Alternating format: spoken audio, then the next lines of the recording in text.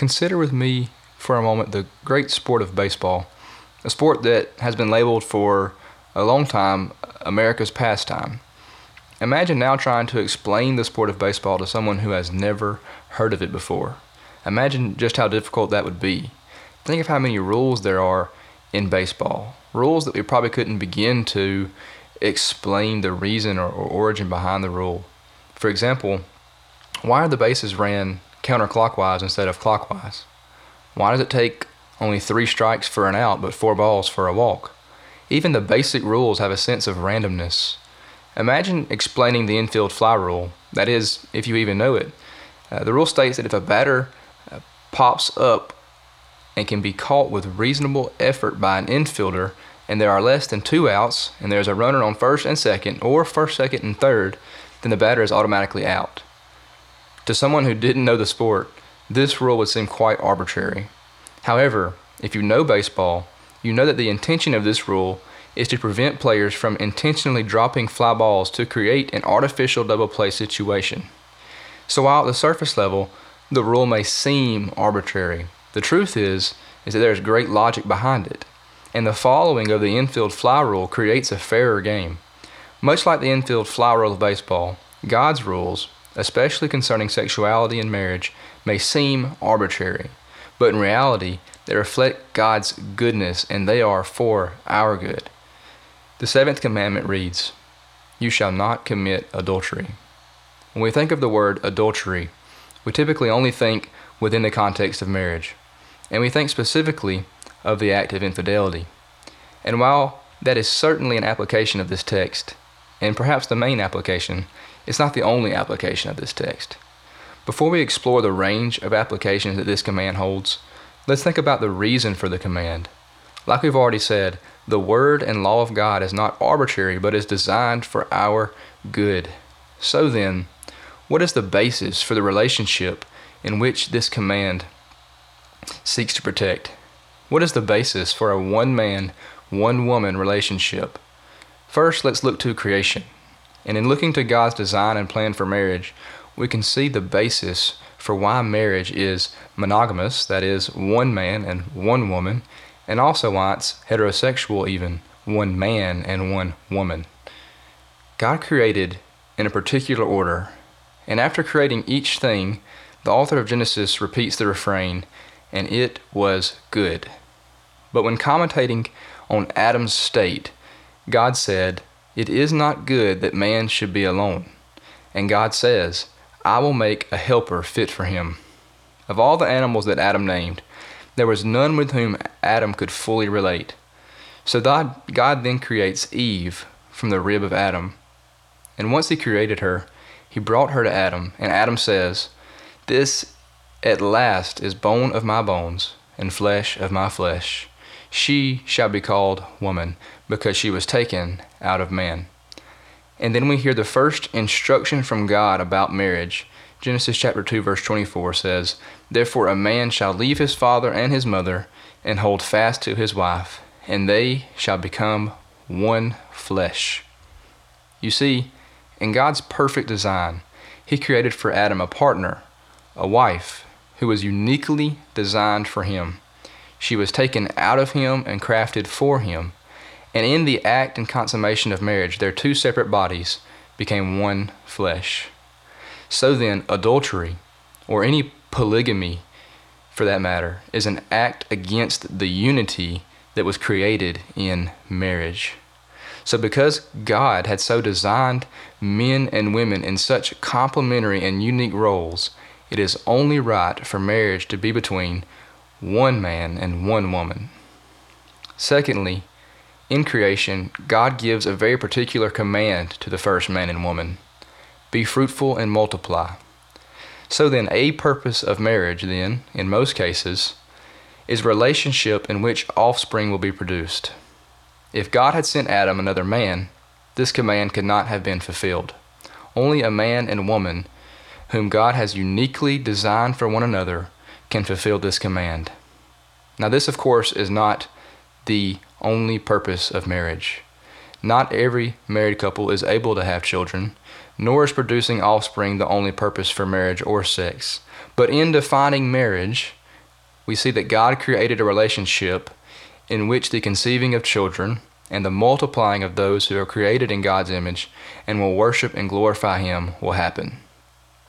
So having given a basic defense of God's design for marriage as a one-man, one-woman relationship, let's consider one last reason why this isn't an arbitrary command before looking at the various applications of this command.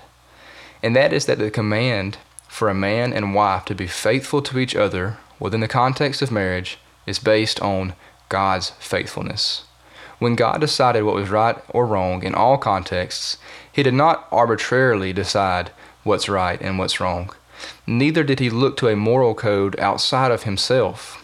Therefore, the option that is that God determined what is right and wrong based on His own character. So the command for faithfulness in marriages is based on God's faithfulness to His people. Deuteronomy chapter 7 verse 9 attests to the faithfulness of God. Know therefore that the Lord your God is God, the faithful God who keeps covenant and steadfast love with those who love Him and keep His commandments to 1,000 generations.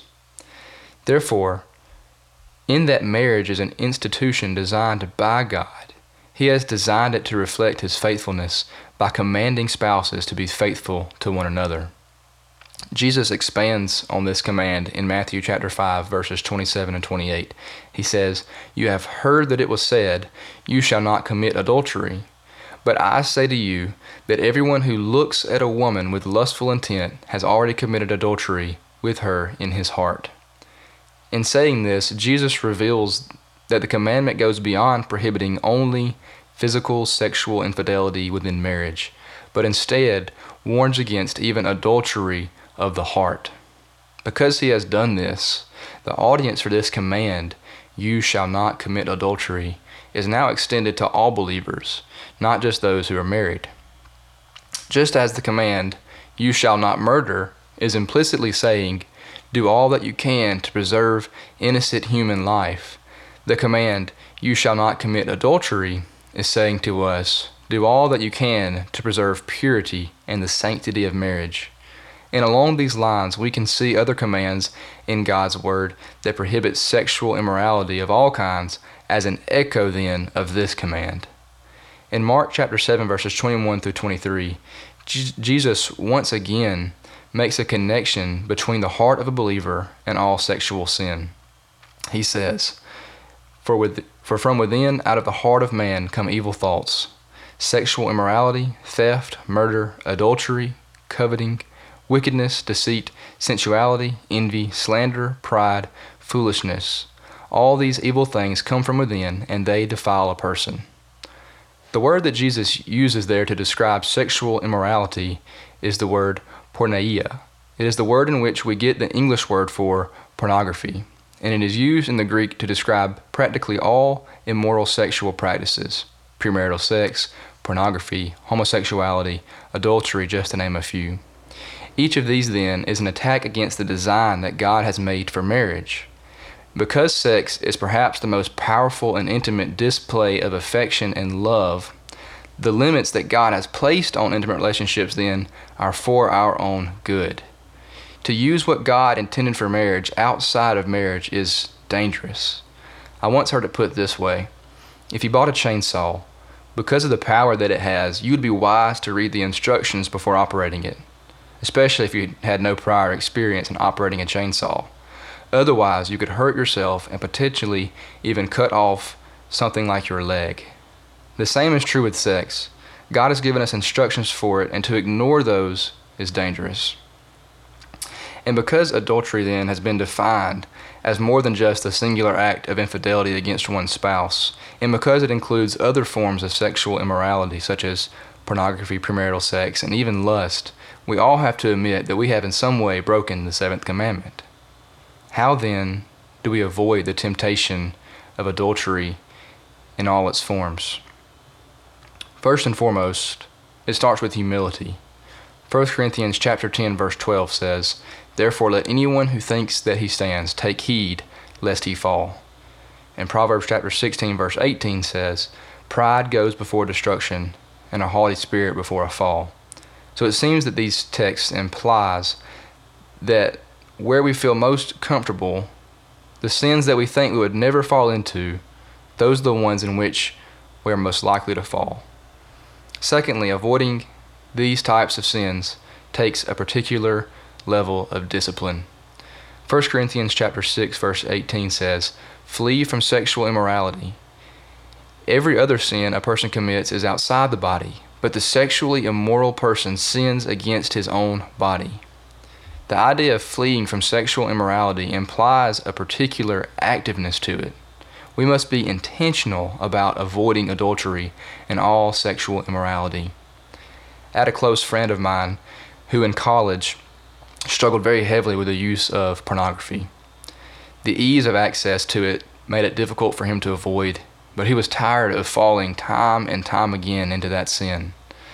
So he went to his college pastor and had the pastor put parental controls on his iPhone that made it impossible for him to access any inappropriate sites. And in doing so, he was fleeing from sin and asking his pastor to hold him accountable to that sin. This is what I mean when I say that it takes discipline to avoid this sin. It takes a sense of activeness to avoid this particular kind of sin. For those of us who are married, we must actively avoid any inappropriate relationship with someone of the opposite sex. The age of social media makes this all the more important. There are, of course, work-related reasons why someone would have to communicate with someone of the opposite sex over text or email or other reasons in general, but nothing should be kept private between husband and wife, because the truth is that adultery is a slow fade. I don't think any Christian man or woman wakes up one morning and just decides that they're going to cheat on their spouse. Instead, it begins as something seemingly innocent and slowly but surely transforms into something that someone would never have imagined themselves doing. So to flee from these sins takes discipline and it takes intentionality, but above all, it takes grace. We need to pray often that God would protect us from adultery and other sexual immorality. A pastor by the name of Francis Chan used to pray early on in his marriage that God would kill him before he would let him cheat on his wife. While I'm not necessarily commending that as a biblical prayer, it does show how seriously he viewed this sin. And it shows how seriously he knew his own sin. He knew that even as a Christian, he was able to do such a horrendous thing. Perhaps a more biblical prayer then would be to pray that God would show you the disgustingness of adultery. Just after Jesus warns against adultery of the heart, he says in Matthew 5:29, "If your right eye causes you to sin, tear it out and throw it away. For it is better that you lose one of your members than that your whole body be thrown into hell." Other versions use the word gouge instead of tear. So then imagine this image of gouging your own eye out and throwing it in the garbage. If you cringed at the thought, then good. Take the same thought and apply it to the thought of adultery. Associate the thought of gouging your eye out, and hell for that matter, with the thought of being unfaithful to your spouse, or with the thought of any other sexual sin that you might struggle with. Doing this might help us to see adultery and other sexual immorality for the revolting action that it is. And if we think about it, the act of adultery and other sexual immorality truly is disgusting. Above all, it's an act against God, but as we read earlier, it's a sin against our own body. For example, pornography damages the brain. It desensitizes intimacy and objectifies women. It harms future intimate relationships. Modern science is just now figuring out the negative effects that pornography has on our bodies, which is something that God's Word has spoken long ago. When adultery then enters the context of marriage, though, the consequences increase exponentially. The effects of adultery in marriage is nothing less than detrimental. The vow made before God and family to forsake all others has been thrown away. The damage created by infidelity seems to be multiplied when there are children in the family. Of course, because not only was the spouse's trust broken, but also the trust of the children. Furthermore, if the unfaithful partner is a Christian, then the church too has been shamed and could even be divided because of the infidelity as well. The effects of adultery are so damaging to the marriage relationship that when Jesus teaches on divorce, the only allowable circumstance for divorce is when there has been sexual immorality. Even then, divorce is not required, but is only allowed. When the offender is willing to repent and the spouse is able to forgive the other, the gospel is then put on display in a remarkable way. Sadly, though, because of the seriousness of this sin, because of the brokenness that it causes, it seems that this is rarely the case. Adultery within marriage typically leads to divorce. Why does it seem that so many otherwise faithful Christians fall into this temptation? And even among pastors, why is it that when there is a moral failure that causes a pastor to step down from the ministry, it seems that this particular sin is the reason above all others? Likely because when used according to God's plan, marriage and intimacy are perhaps one of the greatest gifts that God gives to married people. It's no wonder then that Satan also seeks to corrupt marriage and sex, to twist them for his own use. For this reason, we have to be more careful and more earnest in our prayers for this particular sin than perhaps any other. For those in marriage, humbly pray that God would remove any illicit desires from your heart. Be active in fleeing from sin. Ask God to make the thought of adultery or even lust absolutely disgusting to you. If you're not married, you're not out of the woods either. As we have seen, there are still ways in which the seventh command applies to you, particularly through what Jesus said about adultery of the heart. So pray that God would also protect you from any wayward thought or deed as well. Let me finish with a prayer from God's Word, a prayer that we quote often at our church, a prayer that speaks honestly about our sin and confesses it before God, a prayer that asks God to make us new. Psalm chapter 51, I'm going to read verses 1 through 17. To the choir master, a psalm of David, when Nathan the prophet went to him after he had gone into Bathsheba.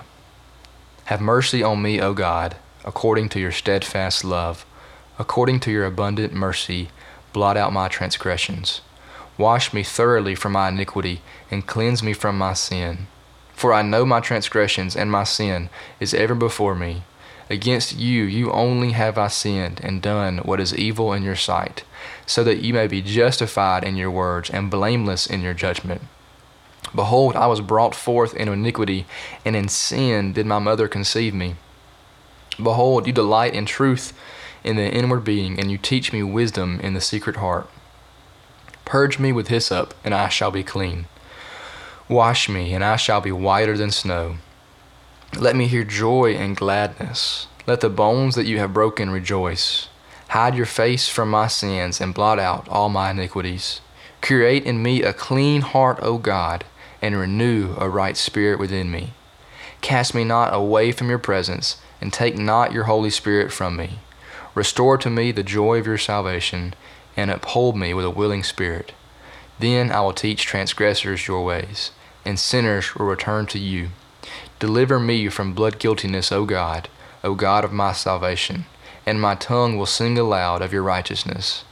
O Lord, open my lips, and my mouth will declare your praise. For you will not delight in sacrifice, or I would give it. You will not be pleased with a burnt offering. The sacrifices of God are a broken spirit, a broken and contrite heart. O God, you will not despise. Thank you for listening to this podcast from Henderson Baptist Church. If you'd like more information about our church, you can visit us on Facebook or check out our website, hendersonbaptist.org.